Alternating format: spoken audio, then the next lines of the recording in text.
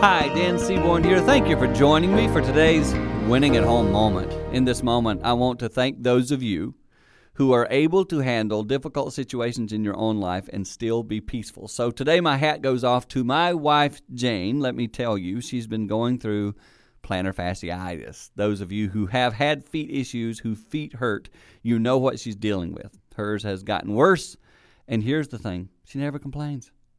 She has a sweet spirit. I tell her sometimes, babe, if I had that, people around me would know, and I would be edgy. And I'm sure some of you can relate.